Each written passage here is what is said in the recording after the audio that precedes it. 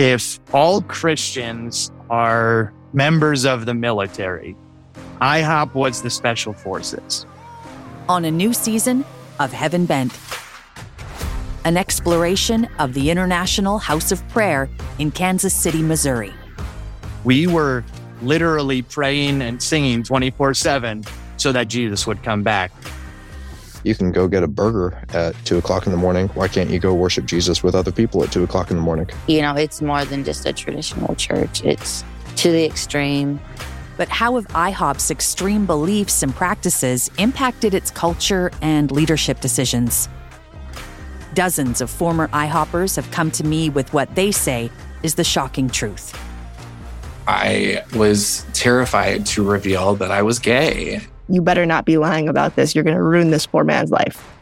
They are some of the most amazing humans you're ever going to lay eyes on. And they have no clue any of this has gone on.